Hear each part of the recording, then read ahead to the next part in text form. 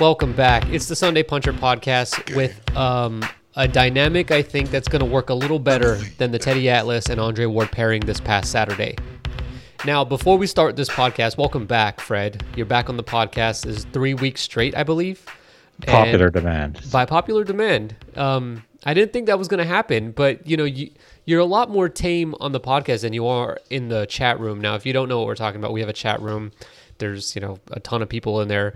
And our friend Fred here is one of the more controversial figures, constantly posting nude pictures. That's not me. That's the Australian. I could have swore I saw that it was you, but I have never posted a Roy Jones picture in my life. Okay, I don't know. But if you want to get in on that fun, just let me know. I'll invite you. But here's the thing. This is the Mayweather-McGregor episode. We're going to touch on some other subjects. We cannot not talk about Terrence Crawford. But I do want to make one, announcement first. And that is that we're not taking any hardline stances on this episode. If you want that, we're not going to... If you want to hear us talk about how Conor McGregor has no chance, go listen to another boxing podcast. That's not what we're going to do. We're also not going to talk about the chances that McGregor has and why he's a different beast because he's from that. That's not what we're going to do. That's like First Takes stuff. That's Fox News. That's not what we're doing. We're going to look at where the truth actually lies here, and it's usually somewhere in the middle. And look, everyone's going to have to spend a lot of money to watch this fight, or you're going to, suffer watching a stream that lags, and like all the other boxing writers. So, so let's enjoy it. All right, this is going to be a fun podcast. If we have to do this, let's have fun at least. So anyway, let's talk about Terrence Crawford. Terrence Crawford destroyed Julius Ndongo. I mean, it wasn't even close. And here's the thing that I was thinking about. So I spent Sunday just thinking about how is Crawford so good, and it's not just he's a counterpuncher. It's not just that he neutralizes opponents. There's something different that Terrence Crawford does that isn't what Andre Ward does. It's not what Bernard Hopkins did, and it's not even what Floyd does. So what is it with Crawford? And I think I figured it out. So this is what I think Crawford does and what he's special at. I think Crawford is a kind of fighter that basically creates a crisis for his opponent. Now, how does he do that? So he starts to figure out what their game plan is, what they're trying to do, it's almost like he knows and he sorts out in the ring what that person needs to do in order to execute the rest of their game plan. And Crawford quickly starts taking those away, and he's closing doors on these guys. And every fighter that he gets in the ring with starts to panic by the end of the first or second round when they realize, wow, I can't do anything. So in this fight, Ndongo's he was trying to use his reach and punch from long range, and he was either going to the body or the head, but he was coming with these long looping shots. And Crawford quickly started to step back. Being the smaller guy, he was way out of range, and then he would step back and then jump into range. And very quickly, Ndongo abandoned everything. I mean, a jab might have worked out for him, but he wouldn't throw it because he knew there was no hope. And by the second round, Ndongo's just throwing haymakers. And that's not what you usually expect to see from a guy who's proclaimed as the number 2 in a division. And when Crawford has these guys fighting panicked, it's all downhill. It's just a matter of when Crawford's going to stop you because there's no way to fight that way. You're burning energy. You're getting countered every single time you move. I mean, and then Crawford, just to make everything worse, is like a vicious fighter. And so that's what I can see that Crawford is doing that is just on another level from everyone else in the sport. What do you think about that? Do you think I'm onto something? Yeah, well, kind of. I think all the other fighters you mentioned sort of have the same process, but Crawford just seems to be a lot more violent about stopping the other guy's plan. Like you said, Ndongo was using looping shots, and Crawford just went straight at him. Like he's cut him off. And then Ndongo was like, he did panic.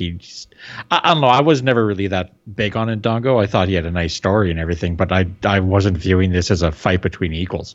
I just thought Bud was just going to beat him up, and that's what happened. But yeah, he's very good at spotting opponents. If we go to the Gamboa fight, that one seemed to be like he was just letting Gamboa gas out. Like he wasn't too concerned about taking the fight right to him in that one. In this fight, he saw Ndongo, he saw what he could do against him, and he just didn't waste time. I mean, we'd heard for a long time, and we've even seen it, that Gamboa is a 4-round fighter. Yeah.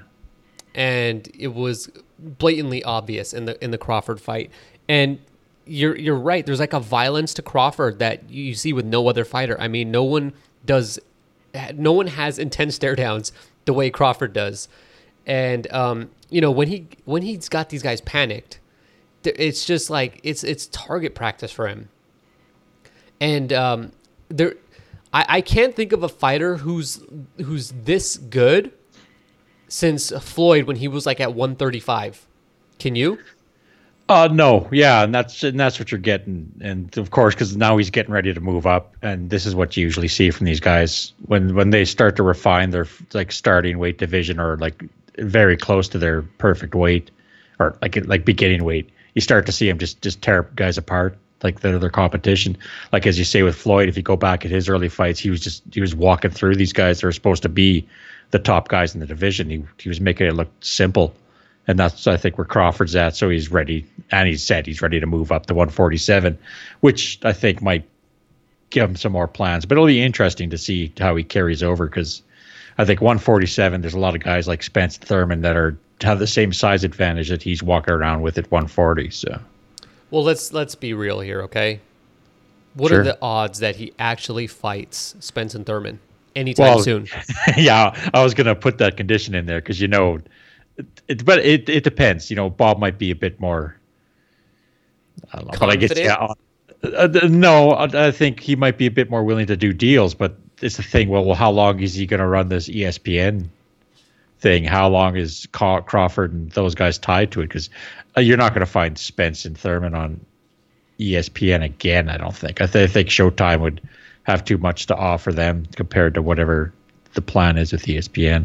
But there's also with Top Rank, right? He's and fight Top Rank fighters, so. And they can put them on CBS or NBC, and both guys have had success fighting on network TV, more success than anyone else actually. And here's the other thing: Crawford got these fights with a Molina, with a Diaz, with an Ndongo because he ran out of top rank opponents who Bob thought were ready to fight Crawford. And so he had to go elsewhere to find an opponent. And I think at 147, there are guys. There's a Jesse Vargas out there. There is Mike Alvarado. I mean, there are welterweight either prospects or contenders that Top Rank has that they can feed Crawford before they need to go look elsewhere for an opponent. Now, I think Crawford himself might get a little frustrated and demand and actually get a fight against, someone like Thurman or Spence at some point. And I'm pretty sure Arum will give in to him because, I mean, who wouldn't give in to Crawford? I'm not trying to cross him. Yeah, and it's going to be the money. The money will be there for a Thurman Crawford fight for sure. Of course, that's what I was thinking before. Like, who does Bob got at 147 now? Bradley's gone. Pacquiao's not going to go anywhere near Crawford. So you got, I think Jesse Vargas re-signed with Top Rank, or at least he was talking about it. And then you got Alvarado, which is going to be a horrible beating, but it's, he's a Top Rank, so Bob's going to make the fight. How do you feel? We forgot about Pacquiao and Horn. But how do you feel about Crawford versus Alvarado? How do I feel? I feel he shouldn't be sanctioned. Do you think that fight would be more competitive than Mayweather-McGregor? I don't know. That's actually an interesting question because at least Alvarado's a boxer and he's familiar with what's going to happen. But I think and he has a bit of pop. Yeah. Well, Alvarado, I don't know. It depends. He can survive, but I think Crawford is just going to beat him badly. If you had to pick someone to beat Crawford, who would you pick?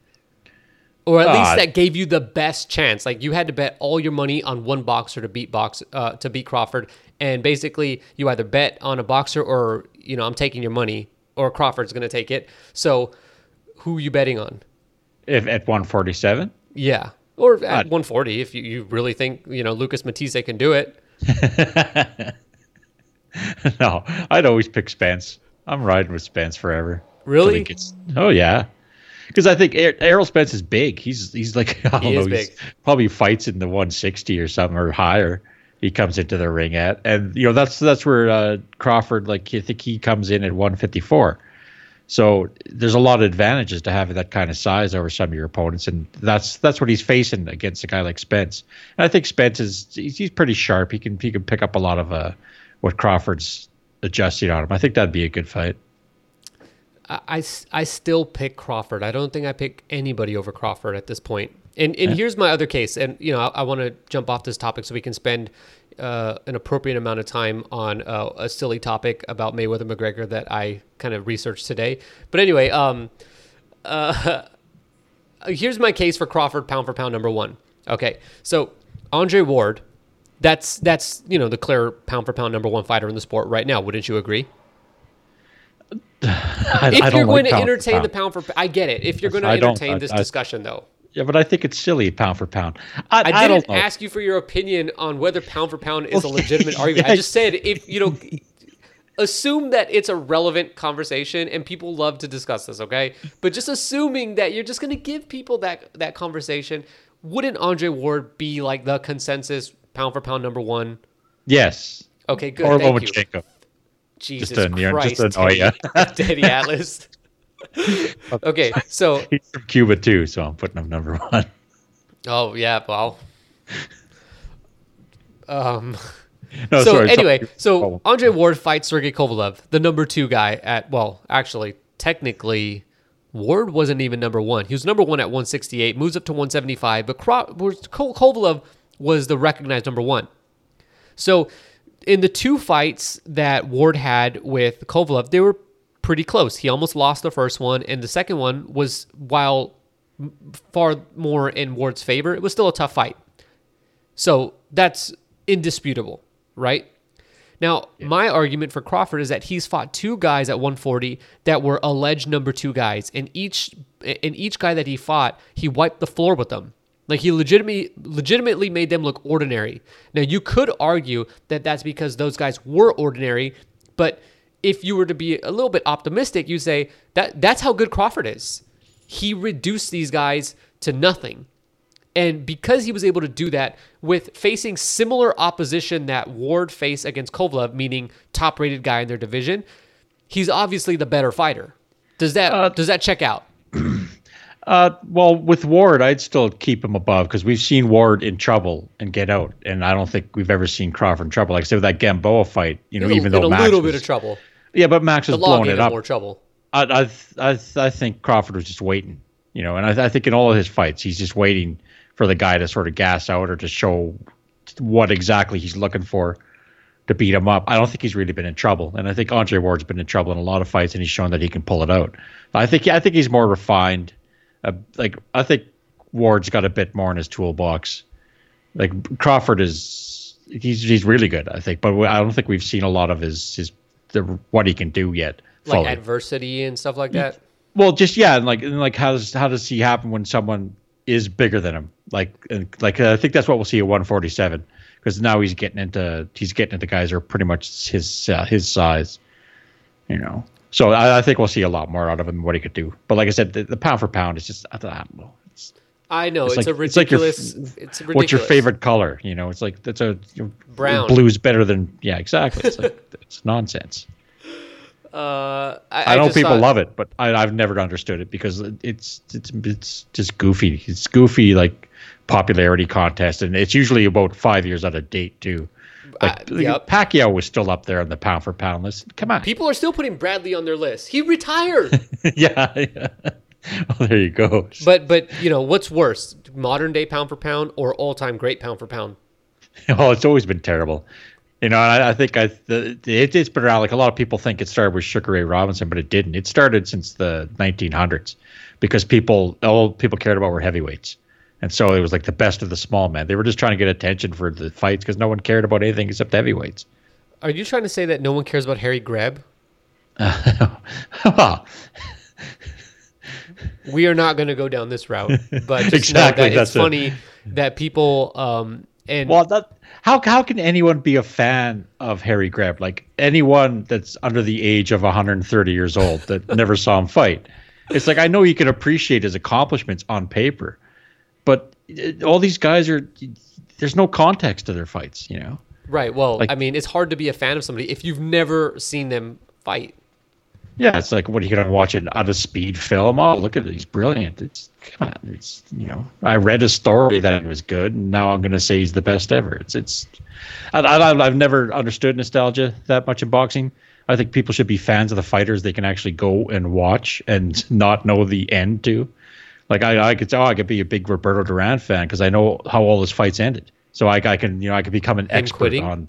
Yeah, exactly. There's an important thing, like Roberto Duran. A lot of people praise him now. He quit, after the no Moss thing. People goofed on him. Like he was a big joke. He was a complete joke, and people said he was a bum and he quit and blah blah blah. And like he recovered a bit more. But you see now with people praise him because everyone who remembers how viciously he was attacked is either gone from the sport or they just don't talk about it anymore. So now you got these younger people that Roberto Duran, yeah, he's a great fighter, but people they used to goof on him. Ali, everyone made fun of Ali, in his Parkinson's. It's boxing. That's just wildly inappropriate. Yeah, but that's boxing. The same viciousness they'll direct towards Mayweather. They direct it towards every great fighter. This isn't a new thing. Towards Mayweather. Well, since we're getting on to Mayweather, let's get on to there. So Mayweather versus McGregor this weekend. Let's start with this, okay? I think one of the most frequent, persistent, and popular conversations that we've heard over the past, 20 years has been, what is the game plan? Is there a blueprint? How would you approach beating Floyd Mayweather? I mean, if you search on Reddit Boxing plans to beat Mayweather or any version of that, you'll get numerous explanations for how you can do it. And all the fighters who basically have had almost a perfect style that would beat Mayweather. None of them have actually come close. And I think elements of that plan, there's proof that those things don't work. But that doesn't mean we can't talk about that. So realistically, and a lot of people out there are saying McGregor won't land a punch, that he's going to get schooled, he will get clowned, this will be a sparring session, etc. But realistically, McGregor has some semblance of a chance. And there may be things that he could actually be successful at in this fight. So let's kind of talk about that. What do you think, or what do you see is going to be Mayweather or McGregor's best chance? Well, what's his options? Actually, let me ask you this. Sorry, but I want to ask you this first. Go ahead. I see this as something that MMA fans are talking about, or McGregor fans. I don't know. Basically, the clinch. That McGregor has the advantage in the clinch, and that's where he's going to get Floyd and have his success. So can you talk about that? Because I'm not that well versed in MMA, like the technical stuff of it. I don't know what the hell is going on. But what are the differences between the clinch, and is that actually a realistic option or route of success for McGregor inside the clinch? No, because McGregor doesn't really use the clinch in his fights. I've heard a lot of people say that, and I don't know, maybe I'm forgetting a bunch of fights. Like the Diaz fight, he got in the clinch when they got against the fence. But most of the time, McGregor prefers to stay at distance and kick and punch guys. He likes jumping in with his left hand, but he doesn't fight from the clinch, and it's a completely different style of clinching anyway for MMA. They use there's various versions. Like you can use a Muay Thai style, they put two hands behind the neck, and because it's for knees. You can't do that in boxing. Yeah, exactly. You can't do that. And the other thing you can't do, which is the most frequent clinch in MMA, is an underhook. They'll use the underhooks. They'll get an arm under. They'll take you'll take the right arm and you get it under a guy's armpit essentially, because then you can use body control and you can swing that. But it's about controlling the arm and sort of ragdolling the guy because he can't respond. But you can't underhook because that's what Ricky Hatton's basically entire career was trying to put an underhook on a guy and then punching him in the clinch, which was illegal. And that's why, Harold Letterman used to call him, what do you say, hit and hold Hatton. So, and also that Mayweather fight, you saw it where Cortez was slapping his arm down because he was going for underhooks. And you can't do that in boxing. Like you can't put an underhook, which is like, that's why I don't get this Mayweather in the clinch or McGregor in the clinch argument, because the boxing clinch is completely different. And the one problem that I see, because I played the UFC game, and the clinch, and I think, yeah, I know I'm an expert now, but the clinch I'm thinking of, and I'm only just thinking of the positioning, is where you have both hands wrapped around the back of the guy's neck, basically, right? Yeah, that's a Muay Thai style. I think they call it the plum or something like that. I don't know. I'm not too brushed up on my Muay Thai, but yeah, that's a Muay Thai. What's exposed? The body. Well, your entire body, and you can't hold a guy behind the neck like that in boxing. So yeah, for good reason. One, it's cheating. Two, your body's exposed, and any boxer who knows what they're doing is going to work the body in that situation. And you've seen Floyd; he works the body inside the clinches, even when the referee is about to break and there's no real action. He's still tapping the body. Yeah, well, Floyd's clinch work is not grabbing guys. Usually, it's using that elbow. To create space and then push off guys.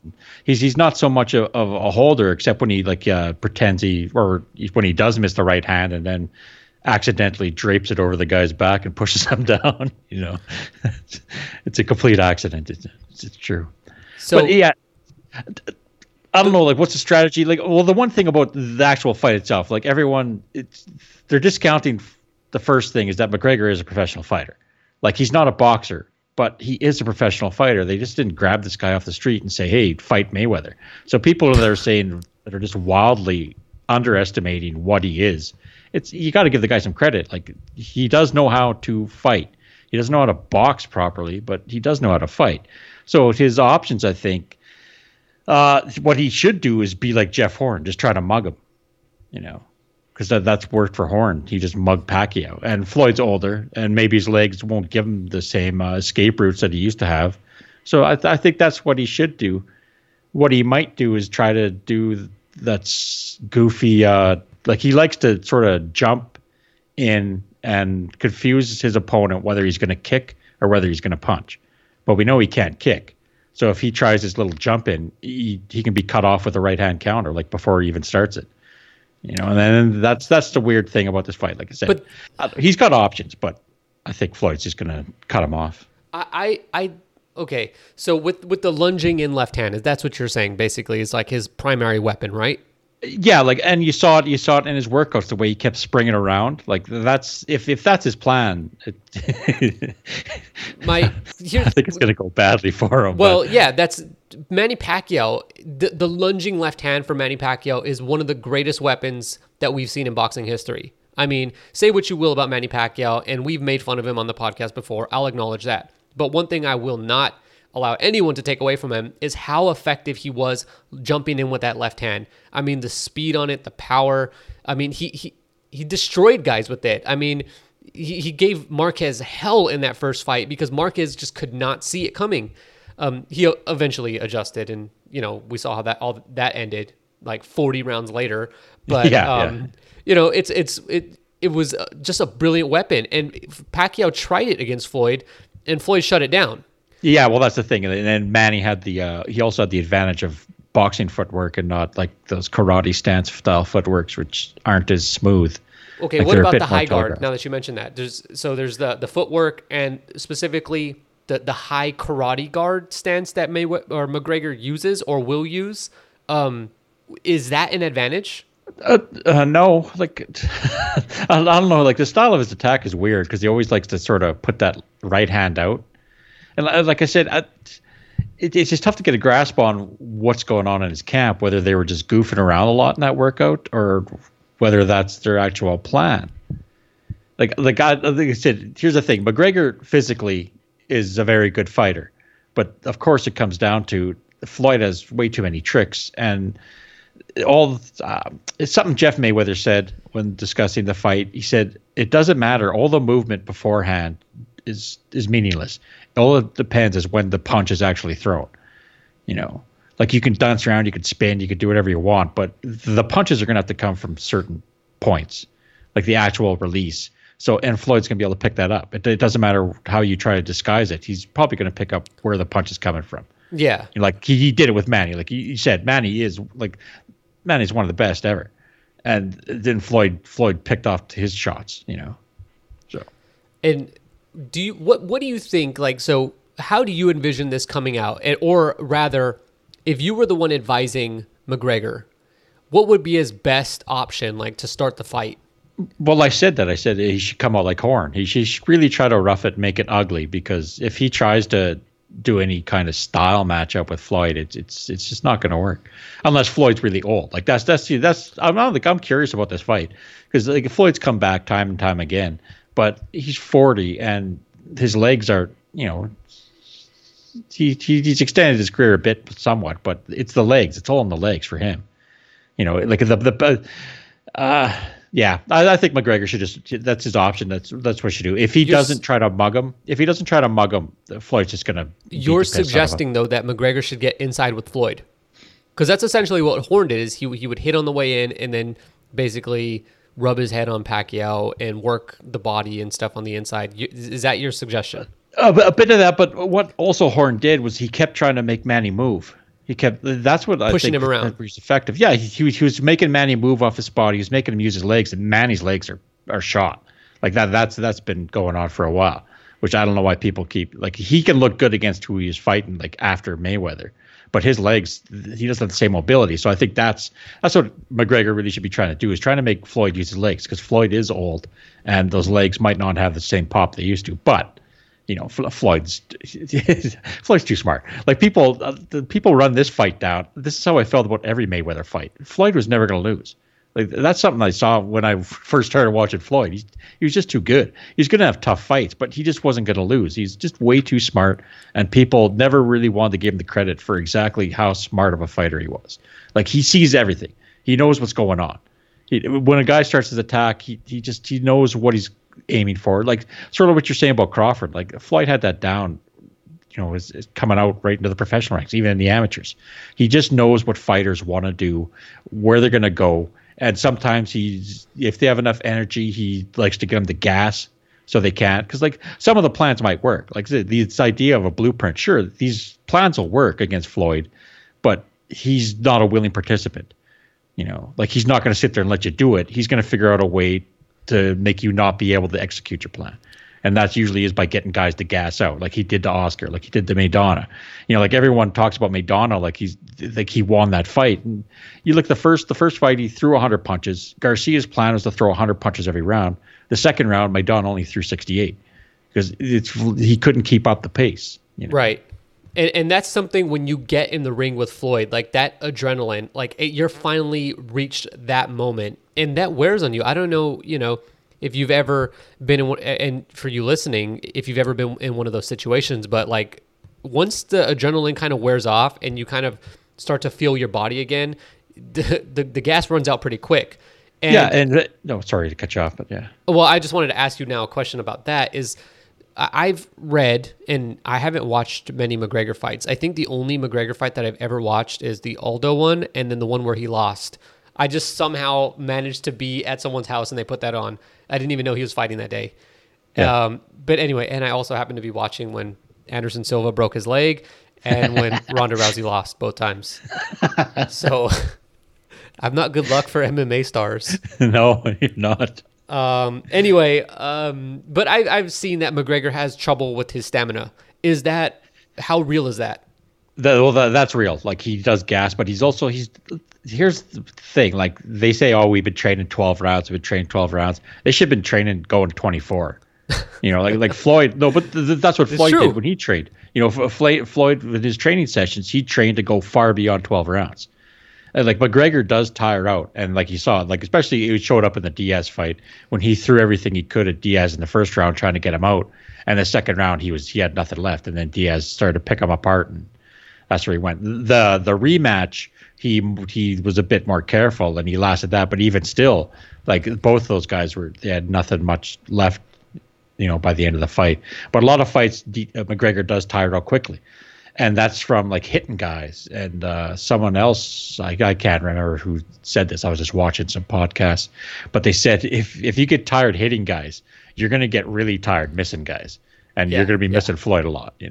When you start throwing, like if you're throwing killer shots trying to end Floyd and he just does a small pivot and you miss him, it's going to blow you out. Yep. And that just tends to happen a lot when you fight Floyd. I mean, one of the things that I think has been brilliant that Floyd is able to do is that his anticipation, like he's mastered every single basic maneuver in boxing. So like the 1-2, he's mastered how to defend it. And he can, in his anticipation of when those are coming, just takes him to the next level. So, a 1-2 is, you see he defends it almost the same way every time. If you try to jab to the body, he defends that the same way every time. Like he's mastered basic things that most fighters do. And it takes, Manny Pacquiao, I think, landed that one left hand because it was a little out of the blue. But you saw Floyd make the adjustment. Like that's the other thing is he's always learning in the fight and making the adjustments.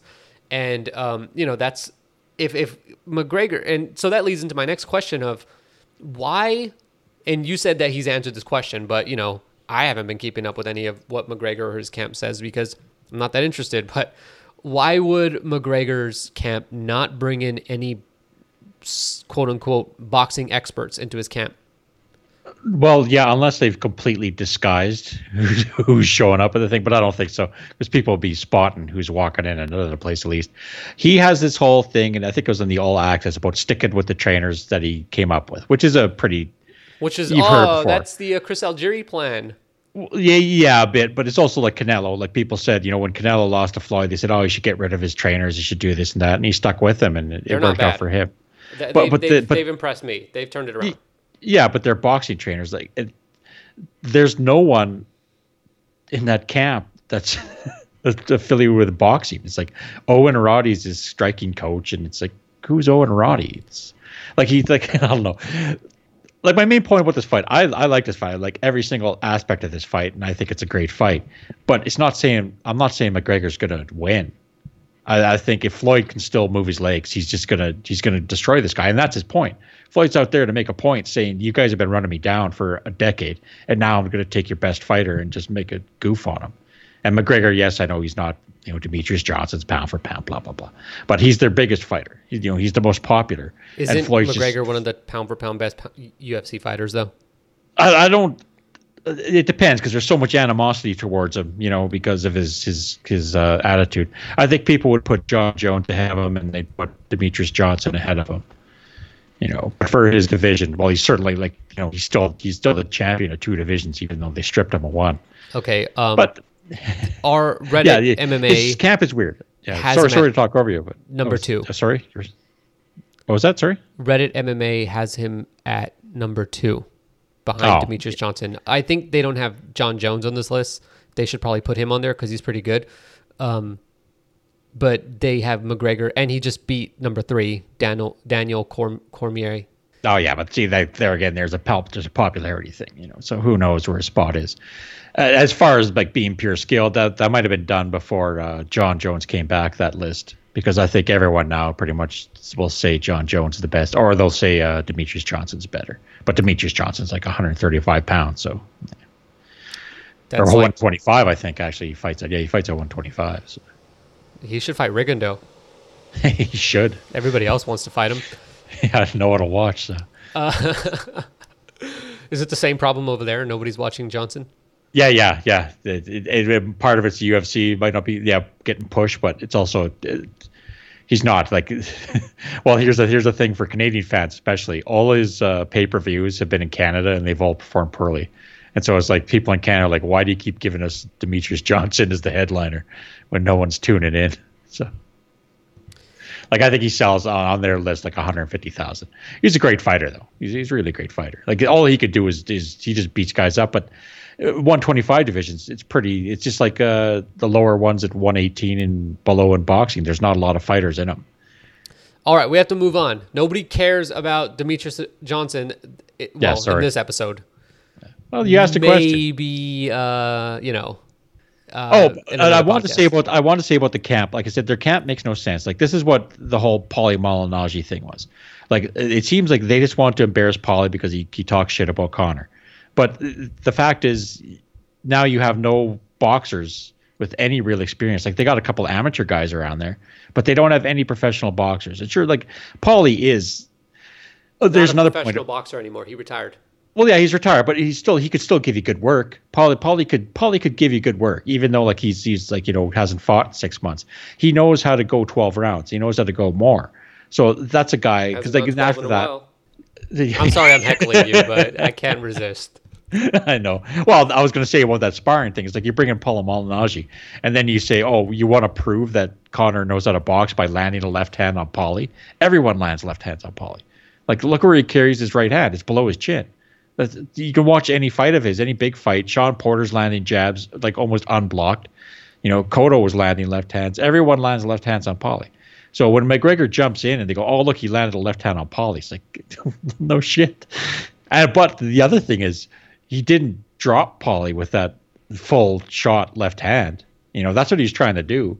He jumped in, landed a full blast on Paulie's face, and Paulie's still standing there. So I don't know. Like I said, I love this fight, but it's also the comedy of it is crazy. Like, and after they did embarrass Paulie, all the other guys, they tried to get Berto in, and Berto refused because he didn't want them to try to splice footage together. They tried to get Stevie Forbes, who was he's the Mayweather stand-in For like a decade? Yeah. Everyone's used Stevie to longer than a decade, maybe. Yeah, and also because he's worked with all the Mayweather brothers in training too. So yeah, but he wouldn't show up because, like he says, he goes, "I haven't sparred in forever," so he's not going to walk in and let him goof on him. It's just not going to happen. So yeah, their camp, they did this for the Diaz fight, the first Diaz fight, which was a short notice replacement. There's such a cult of personality. Like McGregor is such a personable guy. He makes everyone around him believe, and he's into the secret, envisioning your success and all that. So they all sort of, it's a bit like a cult. And I think their training camp, like I said, if he wins, he looks like a genius. But if he loses, you could point directly to the fact that he essentially is running his own camp, and his trainers are just mostly sycophants there to pump up his ego. They're yes men. Yeah, pretty much. Like they've got a great fighter, and how much are they contributing? Well, you can start to see that maybe they're not contributing as much. Conor likes them around because he just likes them, and he's loyal to them. But whether they're the best trainers, like why, like hire Robert Garcia? He probably would have worked with you, and he could at least given you a game plan, Well, I bet after they went to Wild Card and Freddie Roach told them it'd take me a long time to make you into something, they probably would say, we're probably not going to deal with any boxing trainers. I mean, this guy's like the trainer to the stars, and I'm a star, and he treated me like this. Can only imagine what'll happen if I walk into Abel Sanchez's gym or something. Yeah, I forgot about that one. And Freddie, he'll take on almost anybody. Like he's taken on a lot of MMA guys. Yeah, he trains some MMA. George St. Pierre. Yeah, I know about him. Yeah. Let's move on. So, do you think that this is going to break the pay-per-view record? I think it has a chance, but like I said, it's that Pacquiao fight. Like everyone sort of knew, they're familiar with Pacquiao, and the fight between the two was simmering for long enough that you brought in a lot of fans that might have drifted away, and that's why it really was such a success. And it could have done more if the pay-per-view system didn't crash too.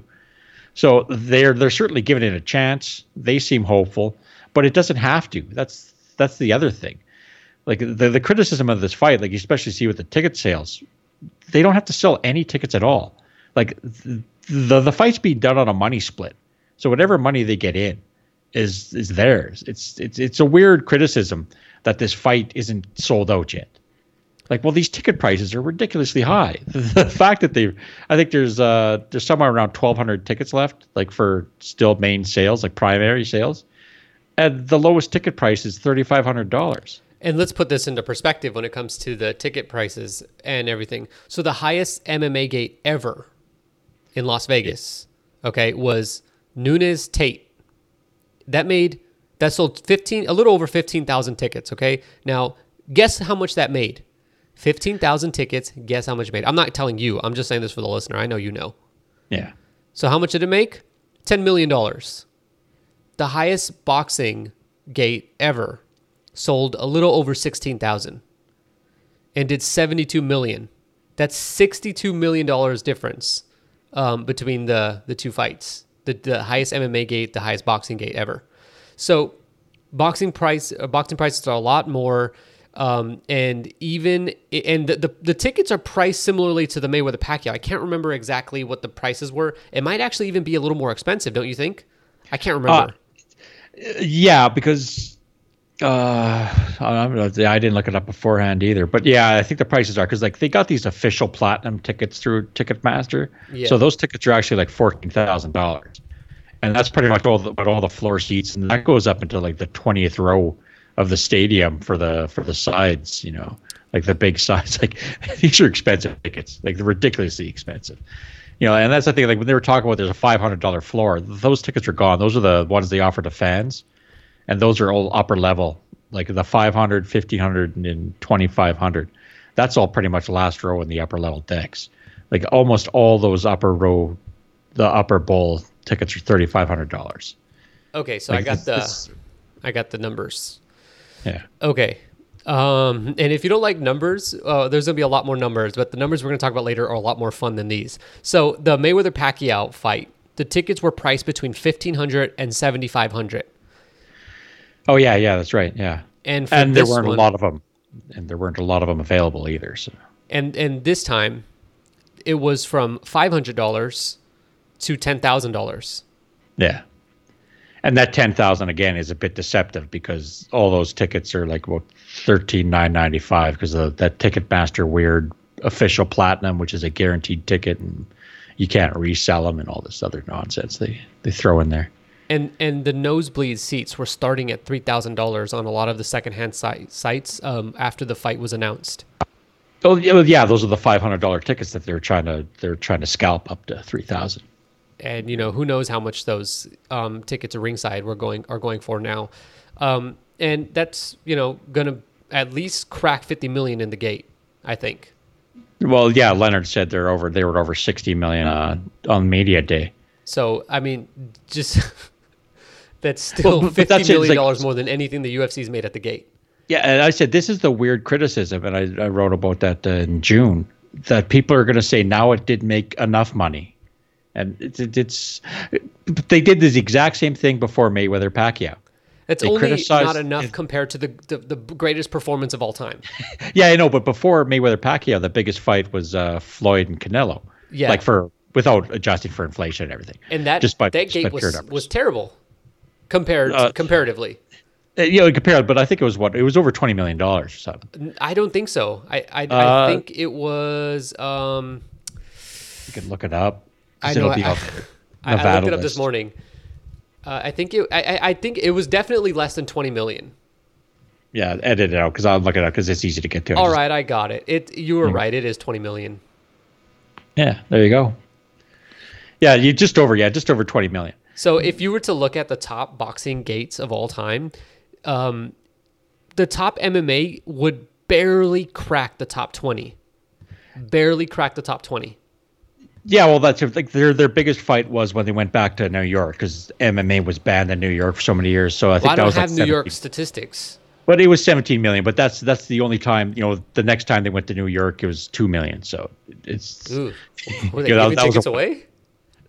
Well, they pretty much do. Everyone gets tickets away. There's always comp tickets. Well, but yeah, I know like most of their gates, except for like you're talking about that Nunez Tate, that was supposed to be the Jones Cormier rematch, but then Jones failed the drug test. Then Which Brock time? Lesnar, the first time. Yeah, exactly. I think he's only failed once, but because you can't fail for cocaine, you could unless it's fight night. So. Oh, okay. Well, fair enough. Good but yeah, you look at their normal gates, even on bigger fights. It's like this last Jones Cormier, the rematch. The gate was $2.5 million or something. So boxing. And when Kovalev Ward rematch did 2.3, everyone in boxing laughed and said it was horrible. Yet most of those writers that cover UFC, they're not going to anger the UFC by saying their gates are horrible. So, right. So, just one last thing. So before we get off of this commission stuff, the Zuffa is the parent company of UFC. Am I correct?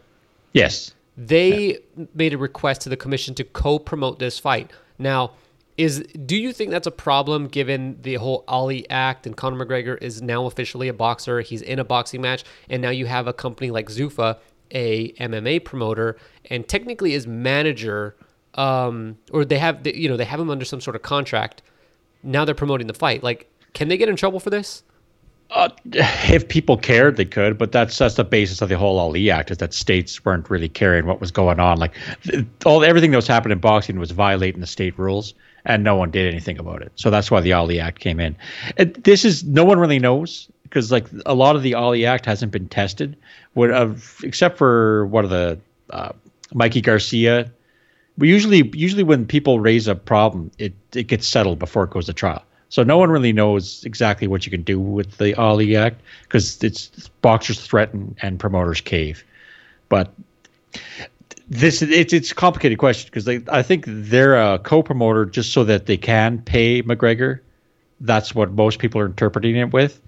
But there's also working its way slowly through Congress and to make the Ali Act apply to MMA. Now, whether Zuffa getting involved in boxing, even if they're just like a name promoter and they're not the primary, because essentially with the Ali Act, it's the primary promoter that bears all the responsibility.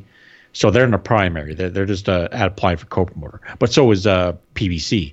PBC is applying to be a co-promoter through TBG Promotions so that they can pay some of the fighters. That's how people interpret it. They just got their name on it so that they can legally pay out McGregor. But it's all about how it interprets it. Because like I said, there's the working its way through Congress is an attempt to try to make the Ali Act apply to MMA. So it's kind of a tough argument for Zuffa if it ever reaches that point, saying, well, we're not boxing promoters, when they've shown they have been a boxing promoter. So right. Now, I mean, and that'll be the interesting fallout from this fight, is what McGregor does next. Win, lose, draw, whatever. What does McGregor do? I think the UFC's best bet is that he just disappears or he comes back and fights. But the worst case scenario for them is he sues them. Well, that'd be the funniest thing, and he still can. Like, who knows what kind of deal they made with his contract? Because if he goes back to the MMA, he's not going to fight he's not going to give up 85% of the money again. No, I wouldn't either. Yeah, exactly. It's like, well, why? And they're saying, I feel for the guy. Yeah. He's going to fully capitalize on his fame. So that'll be interesting to see what kind of followed. It could be funny, or he could just decide to play along with the UFC, or if they gave him some kind of weird percentage deal, the business or something. But I think it's going to cause a lot of problems with the rest of their fighters. I think their fighters are going to really start to get irritated that they just let this guy go out and make his full value. Yeah. You can't say, well, that's boxing. That just highlights how badly they're getting screwed in MMA. And it's not just the UFC. Every MMA promoter, even though there aren't many left, like there's only Bellator is the only bigger one left in the US, but they all use these contracts where the promotion's basically taking all the money. And thus, we now see a bigger pool to bring the Ali Act to the MMA. So this is a groundbreaking fight, I think, not only for the fact that it brings a UFC fighter and a boxing fighter in the ring, and they're both stars, and the fact that it's going to make a ton of money, but this could change the MMA landscape forever. It could, but you never know. Sometimes people will see the highlighted pay, but I don't know. I think modern times, they just hate people that makes any money. So they see guys, hey, this guy can make 10 million or whatever. Who cares about him? I don't know. America really hates people with money, as you can see by all the anger over the ticket prices for this fight. So they really hate guys with money. I'm not touching that. Let's move on. I want to talk about, so usually we do a preview and we talk about a lot of the things that we've already talked about and even more things. But this time, I thought we'd talk about the prop bets. And you discuss those, and there's some ridiculous ones, and there's some interesting ones. And we will discuss the prop bets, and we'll see if any of these have an actual shot at making you some money. So let's start. And I got these from Covers.com, and Covers.com scoured a bunch of sports books online and in Vegas. So first one, will either fighter test positive for PEDs? Now, this opened at plus 300 for a yes, and no was at minus 1100. But now, and obviously with the long history of MMA fighters getting testing positive and then having their fights canceled, that could explain fairly low odds. But now, yes is at plus 555 and no is at minus 7,100. Is this worth betting on? Well, if you like the return on the no, I don't think McGregor's never tested positive for anything, and I don't think that, I don't think he's. If they probably would have grabbed them by now, because the testing usually when USADA runs things, they do about 19 tests for a Mayweather fight. So there's a lot of testing. I don't think they would have picked something up by now. I don't think McGregor would have taken the fight if he couldn't pass a drug test. Yeah. And the UFC, they do seem like they've got pretty good testing, given how many fights are canceled from failed drug tests. And well, yeah, and a lot of that's test positive recently. Yeah, Junior Dos Santos, and of course he's blaming supplements, but that's a convenient excuse. It's like, well, you've been told for 2 years to stop using supplements, so. Well, okay. It's kind of funny how many athletes under a drug testing program just decided to randomly pick up a supplement and use it. So. How about this one? Will Bieber carry Mayweather's belts to the ring? If you bet yes, plus 150. No is minus 180. You're taking the no? I think it's dead because I think Mayweather on Kimmel said he's not, because they had some kind of falling out according to TMZ. I don't know. Justin's trying to clean up his life, and that's what Floyd said. So he doesn't associate with Floyd because there's too many chicks hanging around him, I think. He leads him astray. He's got to be right with God. Oh, well, that always works for everybody. But I saw that Bieber had said in an interview that he didn't think Floyd would knock out McGregor. Yeah, I know. He's turned against Team Money. It's terrible to see the fallout, but. There's also a line for will Bieber wear a hat and will Bieber wear sunglasses. Oh, man, I could have cleaned up by getting on all these bets. By not even being there. How about this one? Will Lil Wayne wear a shirt? Minus 200 for yes, plus 160 for no. Yeah, that's a classy one. I don't know, it's Lil Wayne. That'll probably be the toughest bet of the night, trying to figure that one out. There's a few more that are tough, but I agree with you because he's gone both ways. Yeah, because he's got the wife beater option, so that's what throws it off. Because he might want to be cool, but you stay physically cooler, but you just might not want to catch a chill, so he'll put a wife beater on. So Okay, well that's a poor choice of words. First of all. That's the name of the shirt. Come on, that's how they market it. Go to the store. Second of all, it's wife beater on it. I don't understand the no shirt thing. I mean, unless he's putting a shirt on afterward or something. Because inside the arena, it's actually fairly cold. Sitting on the floor, especially if you're sitting, and you're not doing anything. It gets cold in there. The Forum in Inglewood is notorious. That is the coldest arena to be in. I hate it. And they keep doing fights there for some reason. It is freezing in there. But see, this is why handicappers make money, because they probably went down to T-Mobile and took a surface temperature sample. Now they're going to pile in on that with Lil Wayne bet. So this guy right here thinks he's Jimmy the Greek. Inside information. That's how you make money. Okay, will McGregor do the famed billionaire strut, which is inappropriately named if you ask me, because he's only worth $34 million.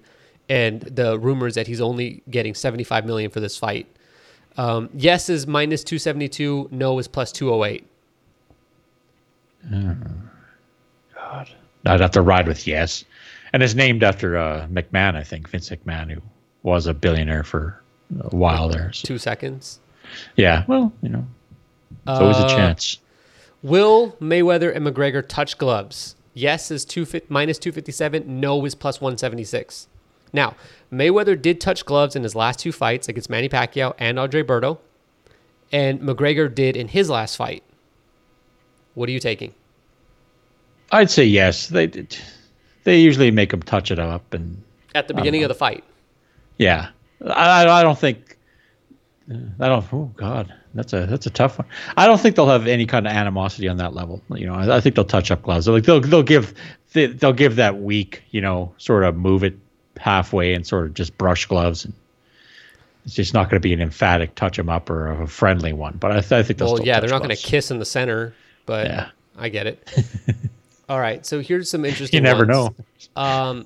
McGregor lands a kick at any point in the fight. Yes is plus 1,000. No is minus 2,000. I'd say no, because like as they've talked about so many times before, there's clauses in there, there's fines in there. There's And, like legal stuff involved too. Yeah, there's no MMA moves in there, so he's not. I think Floyd even said, even if his number's off, but he said something like 90% of the money he'll lose. So That's still more than he'll make in the UFC. I know, but he's not gonna. I know because Joe Rogan has this fantasy he's been pushing that McGregor's gonna land a head kick and knock Floyd out. One, you're gonna have to be able to land it because Floyd's gonna see it coming, but also he's not gonna give up all his money just so he can be like a get up votes on Reddit or something. I mean, he's in this I don't fight know. for Maybe he will. The UFC again. That's more money than he'd make in the UFC. no, but he'll lose it. I'm saying, he'll No, lose all that. 10% he'll make is still more than he'd make in the UFC. I see what you're saying. Well, that's a mean twist of the knife, but I don't sign the checks. I don't come up with I think that MMA fighters should get paid a ton more because they take a ton of risk. I mean, dudes are getting knocked out left and right. Yeah. So and you have to tap out. Like, boxing quitting is seen as like the worst thing, and in MMA it's almost like an expectation that if you get caught in a hold or something, you should tap. Yeah, it's an honorable form of surrender. Is it really like considered honorable? Well, the people argue about it. It depends on how much they like the fighter. But a lot of guys are in it, especially like with these. Like if someone's like these joint manipulation locks, they hurt like hell. You can't man it out. When someone's got you in a good arm bar, you're pretty much. If you don't tap out, the next thing that starts to go is your tendons start to break. So these are submission holds for a reason. McGregor lands an elbow. Yes is plus 800. No is minus 1,600. So it's more, according to these lines, it's more likely that he's going to land an elbow than a kick. What do you say? I don't know. I guess you could because it's the old boxer's trick, when you throw a hook and miss it and you sort of flare your elbow to try to clip him. That's even in a Freddie Roach. I've never seen training. Bernard Hopkins do that. It's even in a Freddie Roach training video. He says that. Either fighter warned for a low blow. Yes is plus 141. No is minus 196. Warned. Yeah, I'd say yes. I don't. Come on. I don't It doesn't think take so. much to warn. But see, this is the thing. If McGregor's jumping around being awkward, punches are going to stray. Do you really think he's going to throw body punches? Felix Verdejo doesn't even throw body punches. Oh no, I don't think McGregor will. I think Floyd, because Floyd's going to be shooting for the body all the time. Yeah, I think Floyd will go to the body. Yeah, but we're talking about warning, because it doesn't take much to warn a guy about a boxer. So is it an official warning? Is it a point, or is that just like just a warning? I don't know. I recall a lot of Bird fights where that's about all he says is keep him up. So does that qualify? Ooh, that's what? That's probably like a little. Like they specifically made it vague so they cannot pay out on that one. See, like that's it. Is it official? Is it a point deduction, or is it does he stop and warn him, or is it just like a keep him up? Because I think a keep him up, it's going to happen. That's why I've only made one bet in my life because I got screwed on some little vague stipulation like that, and I was like, okay, I'm done with this. This is stupid. The only bet to ever make was Mayweather by decision, or no, Mayweather to win. You never picked by decision either, because he might fight Victor Ortiz and knock him out. Oh, man, I wanted to make that joke. All right. Will either fighter lose a mouthpiece? Yes is plus 500 and no is minus a very specific minus 1357. I'd ride with the no. I don't think they're going to be flying out. I think this one is likely. Really? Not tremendously likely, but it could happen.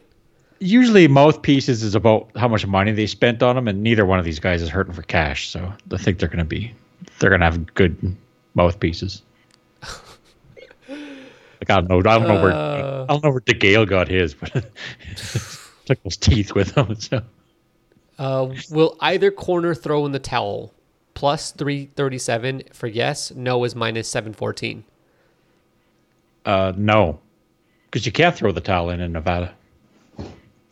See, there's a specific one. Like you cannot throw a towel into the ring in Nevada. You can.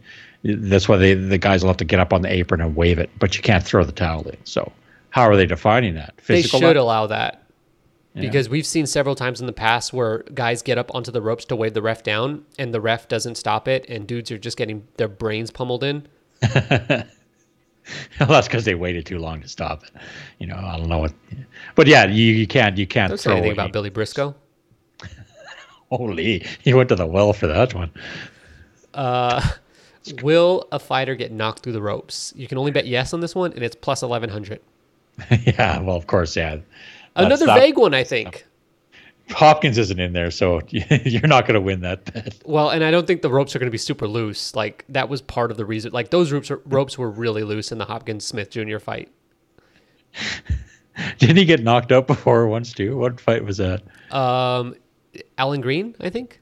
Or almost. Oh, almost when no. Who's the guy Mills Lane threw him out of the ring. Yeah, this is legit. Okay, if you don't believe me, go to Bernard Hopkins on the YouTube page, and I'm pretty sure it's the Alan something. It might be Alan Minto, maybe. Bernard Hopkins. Mills Lane is a referee, and he throws Hopkins out of the ring. Yeah. No, Minto is not it. It's one of those who fights. Who is it? I cannot remember who it is, but Hopkins gets thrown out of the ring. It's hilarious.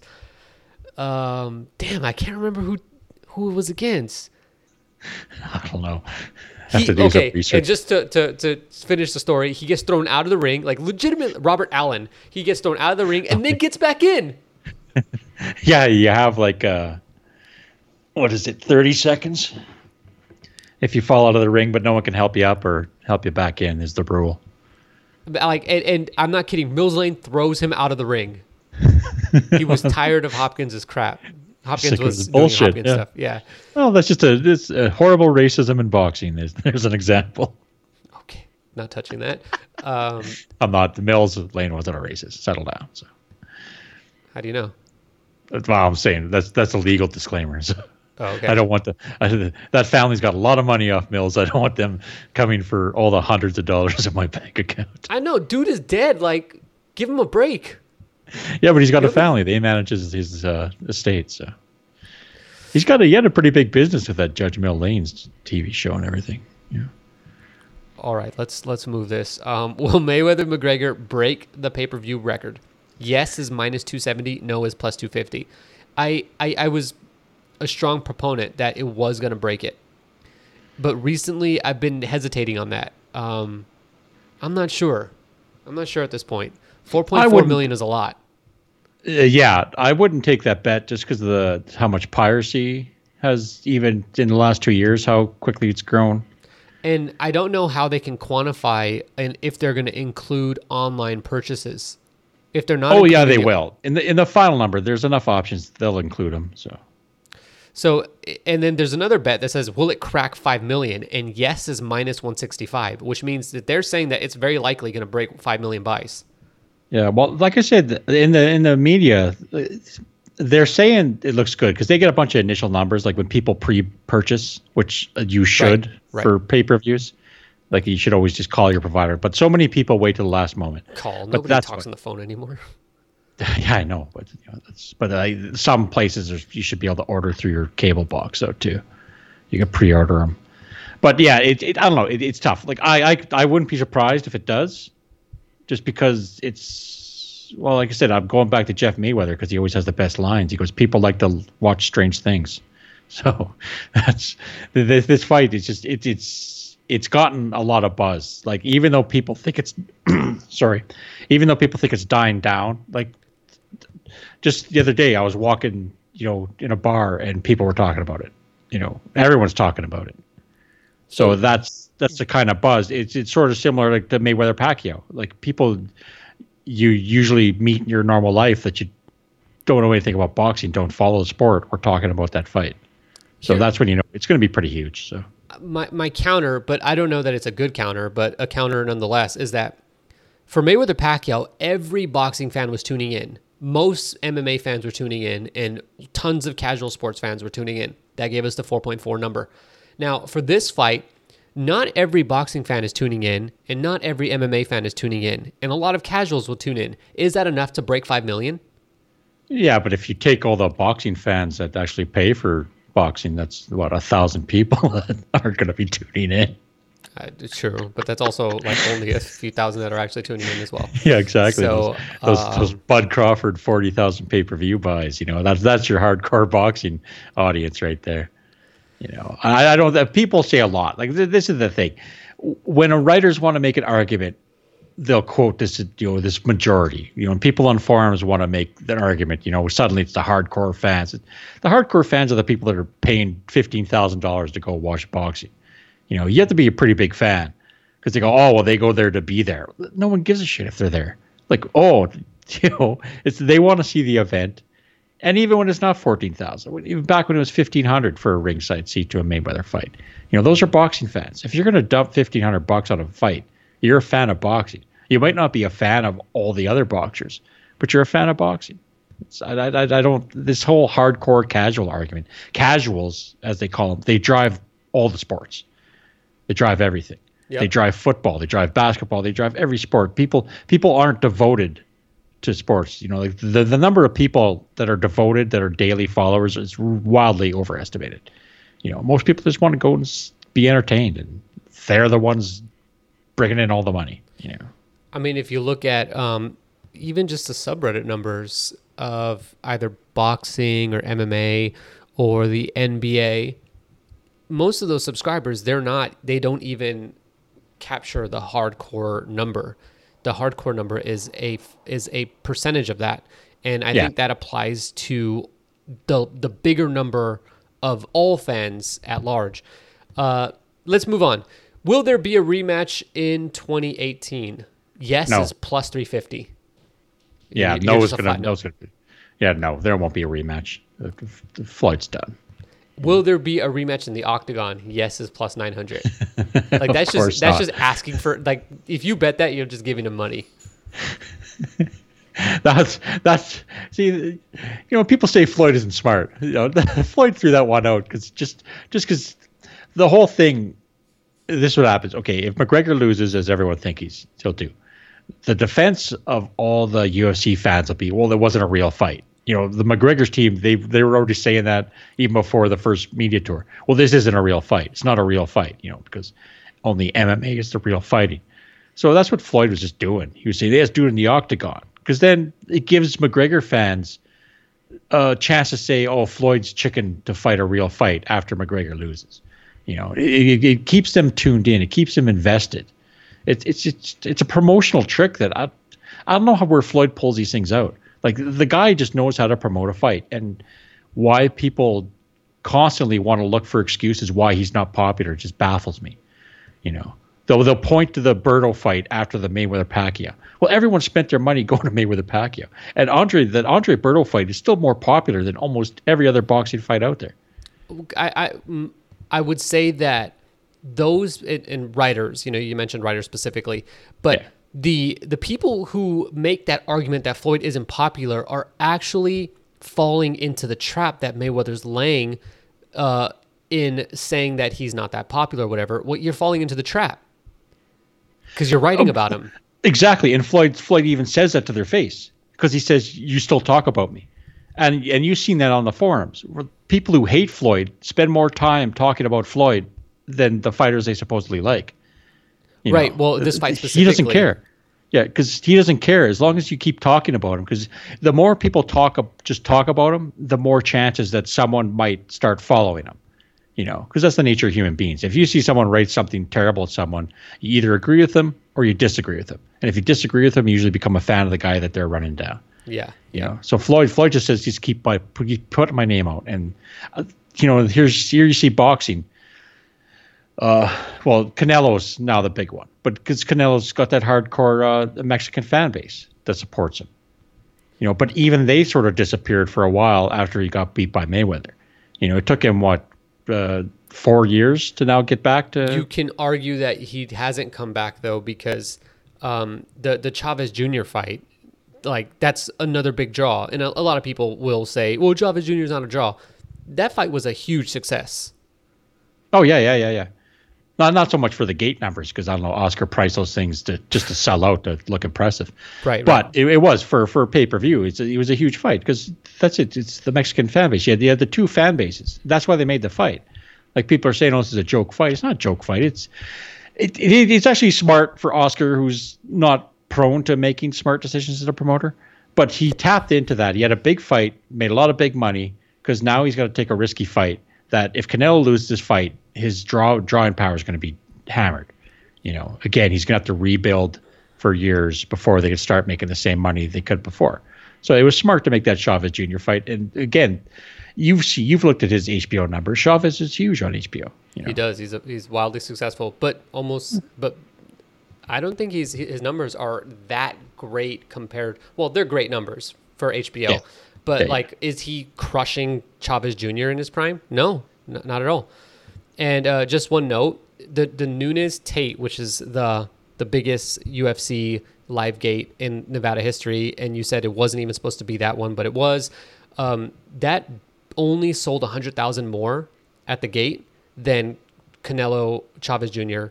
and $500,000 more, and Mayweather Berto would be the highest gate in MMA history. So let's move on. Yeah. There's some other fights happening this week, and we're going to go pretty long in this episode, but I think we do want to run down these other fights. So I'll go over the week fights. So tomorrow night we have Juan Carlos Payano versus Alexis Santiago on FS1. This is a good fight between two bantamweights. Payano's a lot better than his record suggests. I mean, he's only got one loss, but one win does come over Anselmo Moreno. He did beat Rashi Warren. And Payano is just a gritty fighter. He's a guy that's entertaining to watch. Santiago's going to throw down with him. It should be worth your time to watch this, assuming that Santiago could, last more than a few rounds. Friday night, we have Turiano Johnson versus Sergey Derevianchenko. This is a battle of, I guess we can call them the B-level middleweights. These are guys that are trying to get into that title picture and still a couple steps away from entering the Canelo, the Danny Jacobs, the Golovkin, the Jamal Charlo, like the top middleweight names. They're about 2 steps below that. The winner should graduate 1 step, and the loser, you'll never get close again. And then the undercard features Hugo Centeno against Emmanuel Alim, who is one of the best prospects in boxing, if you have not checked him out. And it's a guy he's one of those guys, like, nobody saw this coming. Nobody gave him any credit. He was just supposed to be another opponent, and he keeps beating guys. So they're going to give him another guy that they think they have something in Hugo Centeno, and I'm pretty sure Alim's going to beat him. So that's the fights over the week, and that one's Friday night. Both are at 6 o'clock on FS1, Pacific time, of course. And then Saturday, we have on Fox, prior to the Mayweather-McGregor fight, we have Thomas Dulorme. He is going to be fighting Yordenis Ugas. This is a great fight. I don't expect it to be fan-friendly. It's not going to be a fight of the year contender, but it just features two really interesting fighters at different points in their careers. And the winner is going to get a shot against one of the big PBC names, for sure. The Danny Garcia, Sean Porter, one of those guys. And the loser, you'll be fighting on undercards for the rest of your career. And the undercard features Jose Miguel Borrego versus Juan Heraldez, I believe his name is. I should have wrote it down. But this is a good fight between two young up-and-comers. Borrego's 19. This kid, if he wins impressively, he is going to be one to watch. He's a fun fighter. He reminds me of a smaller David Benavidez. If you've seen David Benavidez fight, just imagine a 140-pound version of him. And then we move on to the card. And now Fred will rejoin us. Well, what, you didn't want to talk about the Ishu Smith fight? Come on. We're not going to touch on that. We're going to touch on Las Vegas. Oh, boy. We are going to touch on Andrew Tabiti versus Steve Cunningham. Yeah, that should be an interesting one. Andrew Tabiti is a big punching cruiserweight, but Steve Cunningham's that kind of guy. Like if there's going to be someone at cruiserweight to kind of expose him who's not at a title holder, it's Cunningham. Cunningham is that guy at cruiserweight. Kind of like the way Tony Thompson was at heavyweight for a while, where if you were a young guy, even if you beat him, you were going to look bad. I mean, Kubrat Pulev looked bad against Tony Thompson, and Pulev won every round. So yeah, go on. No, I was just saying, like, to beat, he's a young guy, and like you see him, he looks pretty impressive. But Steve Cunningham, you could say, well, Steve Cunningham's he's old, but he's one of those fighters that if anyone's going to screw up your path on your career, it's going to be a guy like Cunningham, because right now he's got nothing to lose, and he might pull something out. There's a lot of tricks an old guy can use, and sometimes these young fighters. Who was that? I shouldn't say this because I can't remember his name, but there was that one Russian guy or whatever that kept screwing up all those British prospects. Ever they go their step up fights, he'd come in and knock them out. I think he had 2 of them derail a bunch of their hype fighters. That's man, there's some guys. Yeah, it's Steve Cunningham. You go, it should be good, but I don't know. It could be good, and if not, it'll be Tabiti just beating up on a guy, which is never bad. So. After that is Badu Jack versus Nathan Cleverly. I think this is going to be a good fight. Like, do not miss this fight. I think this has potential to be even a fight of the year contender. Cleverly's defenseless. Let's just put it that way. And Badu Jack is very gritty. Like, if you're down to fight, Jack is going to get in there and he's going to work. So combining these two, I think, is a great. Cleverly Fanfara was a fantastic fight. Jack versus James DeGale. Like, that was a fight. So naturally, you would think that this is going to be an entertaining fight. Now, as for the result, I'm pretty sure Badu Jack is going to take this. I mean, Jack has just come on like crazy over the past year, or actually 2 years, ever since grabbing that title from Anthony Durrell. And he's getting better every single fight. And that's what you want to see. A guy like Oscar Valdez, who I love. If you've ever, listened, or if you've listened to our podcast for a long time, I've always been high on him. He's not getting better. Fight to fight, he does not get better. Felix Verdejo, one of the top prospects, during his early career, is now basically seen as an afterthought. He's still fighting on undercards because the guy just doesn't get better.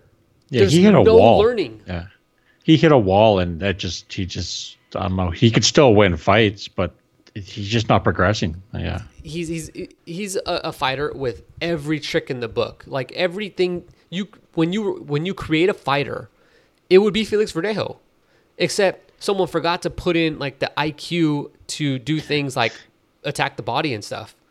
Yeah. No, with Badu Jack, he really has been impressive. Like, he's come whatever like training or game planning they're doing ever since he took that loss. He's putting everything together. I think, is there a belt on the line for this one? Yeah, like a fringe WBA title. Yeah, one of those junior titles or something. No, it's a legit one. It's just not really legit because Andre Ward actually has the real title from the WBA, so it doesn't make any sense. Okay. So is this one of their? It's the regular title. Oh, okay, it's the regular. Yeah, I can't even remember. WBA keeps making so many titles, but yeah, no, I think it should be a good fight.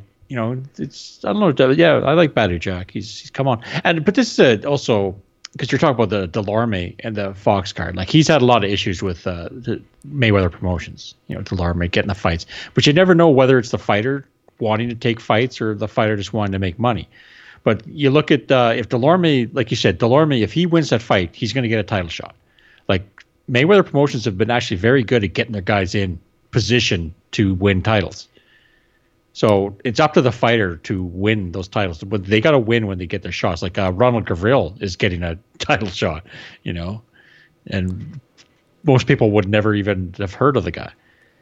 But he's with Mayweather Promotions, and now he gets a title shot. Badu Jack, like, they've really done a thing. Like, it's a boxer's got to sort of play along with promoters, even though they're of course on the financial side, they're at opposing sides. Every dollar that a boxer wants is a dollar in a promoter's pocket. But when they work together, you can get a game plan rolling. And I think they've done a very good job with Badu Jack. Like, because he's on board with the training, he's on board with the promotion, and he's really come on well. Like, Jack is one of those stories in boxing that's just refreshing because so often you hear about fighters that, for lack of a better word, they just don't like when they reach a problem, like in the case of Felix Verdejo, that's it. There's no turnaround. There's nothing. There's no progressing, and then they basically just fizzle out. I mean, if you think over the years, there's so many boxers that were HBO was promoting them or Showtime or whatever, and for whatever reason, they just disappear. Yeah. And it's because guys just vanish. Yeah.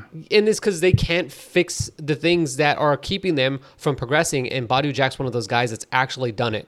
And on a grand sort of, I guess a grand example of this would be Canelo. I think Canelo has improved every single fight, and he continues to adapt and add new things to his game. I think if Canelo was the same guy that fought Floyd, he would not be very good. Like the guy I'm still on the fence to that one. Like Canelo looks a lot better, but is he just fighting guys that can make him look better? I'm not talking about appearance. Yeah. Well, what I'm saying, Canelo's skilled. Like, no, I agree with you on some point, but remember that Lara fight? He looked kind of garbagey, and he's never went anywhere near another fighter like Lara. So who's looked good against Lara? Yeah, well, no Seriously. one. Okay. Not even TV ratings can beat Lara. So. Oh, Jesus. Okay. And then in the co-main event is Gervonta Davis versus Francisco Fonseca. Fonseca's undefeated. Like, his record looks good and everything, but I can assure you that he's a domestic Costa Rican fighter. And every single time a promoter tries this, it looks great on paper, but those guys never win. I mean, you look at a guy like Maciello, the guy that Ray Beltran fought. Beltran almost put him into a coma. Yeah. Well, I think this wasn't their first choice, but I think everyone that they were looking for was either asking for too much money or just didn't want to take a fight. Right. Nobody. So you gotta go through. And it's kind of a short notice too. You know, like this Mayweather McGregor fight. Even though they might have been working on it, you really can't start lining up fights for a guy like Gervonta Davis just on with 10 weeks to go. Yeah. I mean, Davis and Jack might have been in camp because they knew they were going to be on this card, but like opponents didn't know. And, that's partly why Orlando Salido's not in this fight. Yeah, like he's not going to take a fight. Yeah, he's not going to take a fight in 10 weeks' notice just to get beat up on stage in front of 5 million pay-per-view buys or whatever. I know, he has to start cycling. Hey, come on. That's this card. But there is another card that night, believe it or not. Who on earth would have thought to schedule against this fight? Well, that's actually not how it worked out. So Miguel Cotto scheduled his return against Yoshihiro Kamigai for the vacant WBO super welterweight title. But Mayweather McGregor came and said, we're going to do our fight on the same day. So Miguel Cotto versus Yoshihiro Kamigai. How do you see this going other than a Miguel Cotto knockout? I got Kamigai all the way. But wasn't this fight scheduled after they announced Mayweather McGregor? Like, isn't this part of Oscar's attempt to give true fight fans some kind of counter program? No. I thought it was. The Cotto Kamigai fight came first.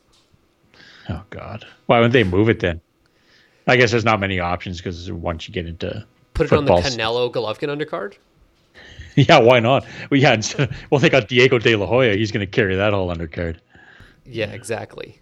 Jesus. Yeah, why wouldn't they put it on the? Maybe Cotto wanted too much money or something. But.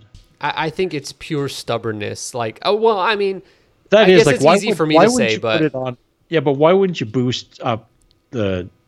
But then maybe it's a lot of ego. Just Cotto's like, I don't want to be on his undercard or something. Yeah, we've heard enough about Cotto's antics, and I'm not trying to disparage Cotto in any way, but we just know that Cotto's a very proud guy, and it's very unlikely that he would, they offered up, hey, could you move the fight? And he said, yeah, sure, why not?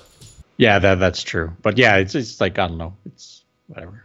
I don't know, everyone powers these fights anyway, so does the date really matter? So. And do you have any opinion on how it plays out? No. It's Miguel Cotto can't handle Kamigai, then he should retire before December. since he's saying he's retiring in December. Well, if he says that he's retiring at the end of the year, he has like at most, and this is cutting it close. He has one more two fight. more fights. Nah, he's not going to get 2 in. I'm counting this one. Oh, this one? Yeah, this one. Yeah, he has one more fight after this. So yeah, and who would he fight in his like going away fight? Who's there left? Or they'll probably try to make Lemieux or something. Lemieux, no. I think Lemieux's too dangerous. Yeah, but what does Oscar care? He wants to build up his fighter that isn't retiring, you know, because Oscar's the one putting on these fights. So they'll probably try to sweet talk him into fight Lemieux and then trying to get Lemieux a bit of shine off a beaten up Cotto or something. If he can. It'd be funny if Cotto beat him up. It's possible, but if Lemieux loses to Cotto, like Cotto knows how to throw a jab, so it's Lemieux's weak point. Yeah, but if Lemieux connects with a hook on Cotto, it's night. Never. And who said Lemieux's going to come down to 154? I don't know. Maybe Cotto will go up. Maybe he's gonna move up and take a challenge in his last fight. You know, maybe show his pride. Maybe Canelo will stop Golovkin early, and they can do a rematch in December. Yeah, maybe. Oh, it doesn't. Yeah, that could be one of those TV fights he owes HBO that they've been piling up that haven't happened. So. Right, and then the undercard is going to be Ray Vargas defending his newly won super bantamweight title against Ronnie Rios. Vargas is trained by Nacho Beristain. He's kind of flown under the radar to this point, and this will be his first exposure on American TV, I believe. I'm pretty sure I'm right, unless you like watch Telemundo or Univision or something like that. Then you've probably seen him before. And Vargas should win the fight. Rios is okay, but Vargas looks like he's going to legitimately be a title holder who keeps his title for a bit. So that's the fights this week. And that's our podcast. Is there any final thoughts that you want to give? I think this Mayweather-McGregor is the greatest fight that ever will be and ever has been. I love every aspect of it. People that are sit around and bitch and can't wait for it to be over, don't worry, because once it's over, people will go back to not giving a shit about boxing and talking about it. You know, I don't get this. You know, people sit there and piss and moan about how, you know, they all want to be the guy, the expert in their office or whatever, to get people excited talking about boxing. Then when these big fights come along, they bitch about how they're not real boxing. Well, I don't know. You'll get your chance, you know. After, you know, come Sunday, no one's going to give a shit about, you know, boxing again. How important is it for us on the sub to try to transition these new fans well, they're not even fans, but the people coming in to kind of read about, talk about, discuss this fight? How important is it for us to move them onto the subject of Canelo Golovkin? Well, it's a better fight, I guess. You know, at least they're two boxers, even though one's a midget and fighting a bigger guy. But it's transition. I think see, this is only my experience. Even though I'm a bit older, I see this problem. Whenever someone comes into a forum, not just, you know, the subreddit or anything, people say, "Oh, you got to watch this fight. You got to watch this fight." It's all a bunch of old fights. Like, who wants to see old fighters? Like, I don't care about old fighters. You know, these old fights. I know this is the lifeblood of some fans, but watch current guys. Like, I never see people go, "Oh, here, watch this fight that just happened like a month ago." Like, it's something like 20, 30 years ago. Well, who gives a shit? You know, really, you can't make fans by saying, "Oh, well," it's like saying you have to read, like, here, go read like 8,000 books and then come back. No one wants to do homework.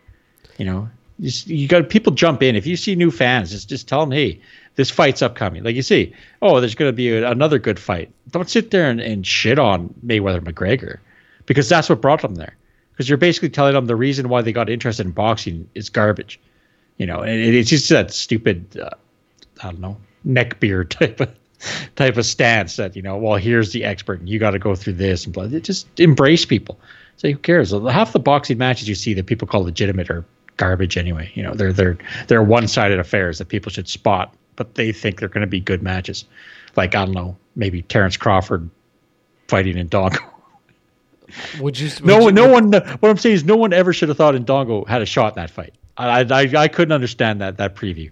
that Ndongo was going to give Crawford some work. He wasn't. I think effective aggression pulled that one right. He said Crawford's just going to beat the piss out of him, and that's what happened. I mean, I knew Crawford was going to win. I just didn't think he would just go right after him the way he did.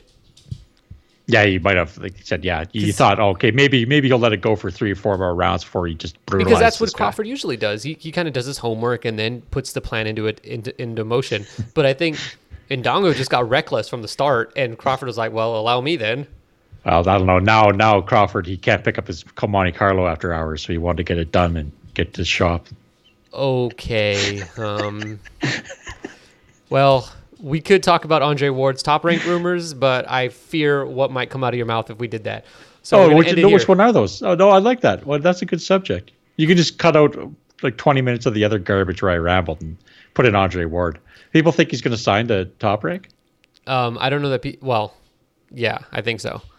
I think is his Rock Nation contract up or what? He has one more. I think he has one more fight on Rock Nation. His HBO contract is up for sure. So what, they think he's going to go to ESPN?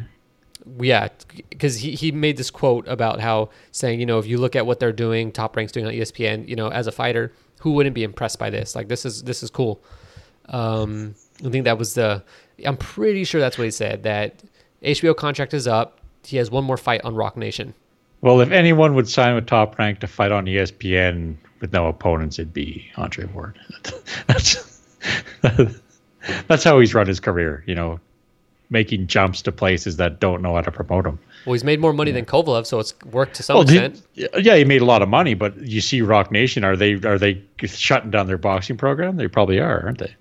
I don't know. You don't typically hear much from two things in boxing: Al Heyman and Rock Nation. Yeah, but one of them's a promoter. And one of them's intentional, and the other one is like they forget that they're promoting. Yeah, I don't know what was going on with that whole thing. And I don't know. Did you hear the story that Al Heyman is actually coming out of music retirement? He's promoting the New Edition tour. Oh, that makes sense because they still use him as a consultant. Like, he's got a contract with Live Nation that he still consults for a lot of their concerts because he knows how to put together concerts. That's where he made all his money. That's where he made his name. Yeah, well, so I haven't heard that rumor, but it makes sense because he probably ran their tour when they were still active. So yeah, he's so New Edition, I guess a group from the 80s and 90s. But yeah, they brought Heyman out of retirement to promote their new tour that starts in November of 2017. He's the man, Only boxing people hate Al Heyman, because they're fed those stories from Thomas Hauser or whatever. What do you have against Thomas Hauser? He's old and he's crazy and he makes stuff up. Like what? Well, yeah, I don't know. That's going to take forever to go into. Let's say he's got a very skewed viewpoint, and he says some things that might not be true sometimes. But like what? I don't know. Well, I don't think people are going to want to go through like a whole history of Thomas Hauser because they'd probably be longer than his articles. But I know he's a respected. Well, here's my point again about boxing, my viewpoint, because that's the only one I can give. That Al Heyman and those guys, they appeal to a certain segment of boxing fans. Like that long form journalism that most people don't. You've seen how much attention people pay to articles, like almost none. Yeah, I get statistics of my own stuff. Yeah. It's like it's very niche. These long rambling pieces that you got to sift through. But there's a lot of guys, and they usually skew towards older white males, like in their 60s and 70s, that like this because it reminds them of when they were young. It's nostalgia hunting. They all want to feel young again, and that's what Hauser gives them. Other than that, the only people like him is when he's dumping on someone, usually Al Heyman or Floyd Mayweather. If he's dumping on a fighter, people like that. But as far as I just don't see the appeal, and I think that's where boxing's lost a lot of step, is that so many writers just disparage the sport, as if there's some great way of doing it. Like, and they want to reference these things in the 80s and 70s, like when Don King was running things, like boxing was better then.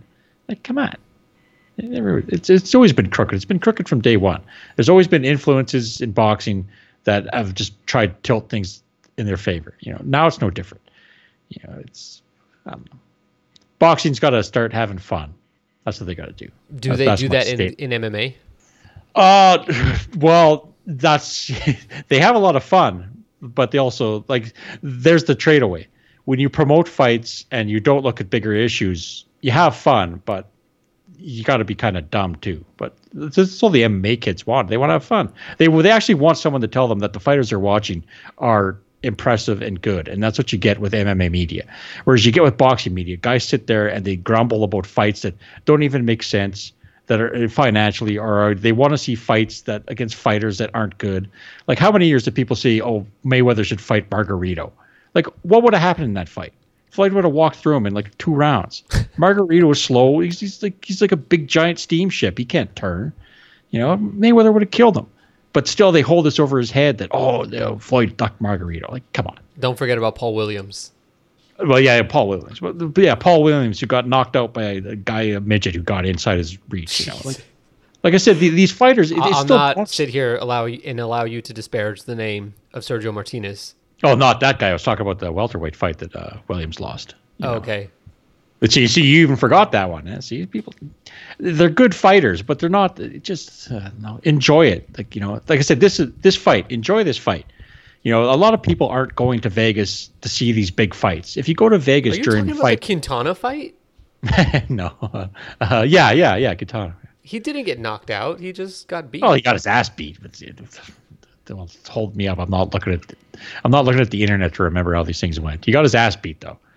It's a midget. Okay, I'll give you that. I mean, but this is my final point on this whole thing.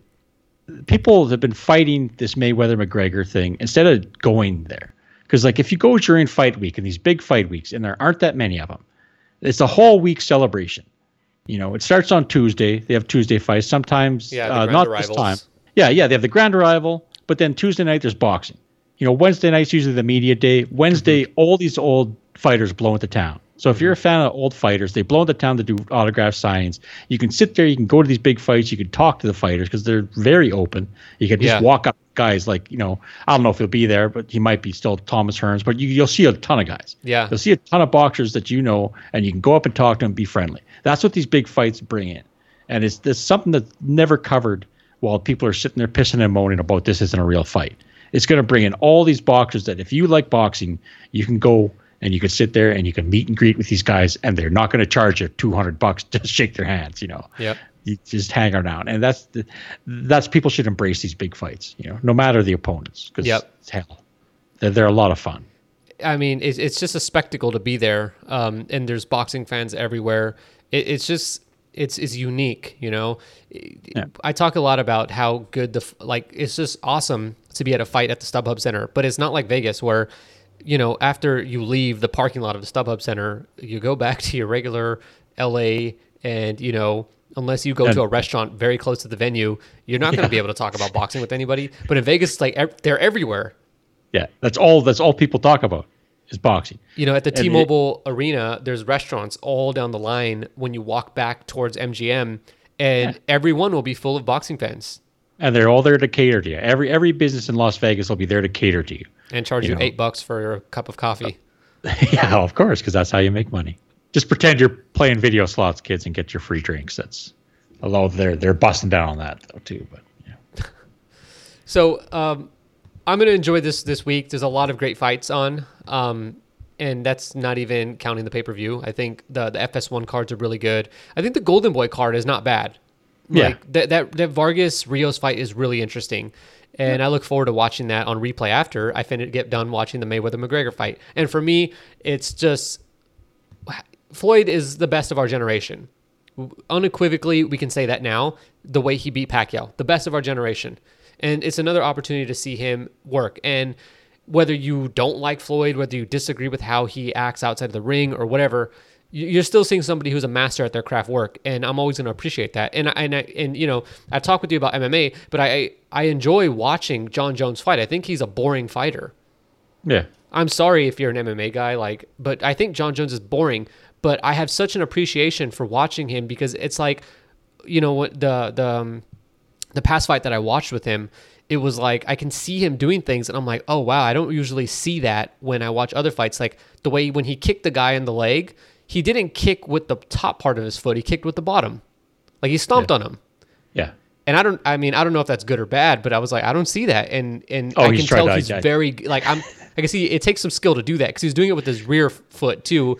And I know in boxing, punching with the rear hand with something like that leaves you vulnerable, like an uppercut, is usually a no-no. Yeah. Now, does that mean that it's, tough or something? I don't know. But here's the thing. Yeah. Floyd's the best. He's not only the best fighter of his generation, he's the best promoter of his generation. And you'll rarely find that combination. So enjoy it because this is going to be the last one. And then you could, like I said, after this, you might get some shine from the Canelo-Golovkin fight, but then everything else, you're going to be back to the same. Only the guys in the forums are going to care. Like, embrace boxing. Embrace these big fights. They've always been spectacles.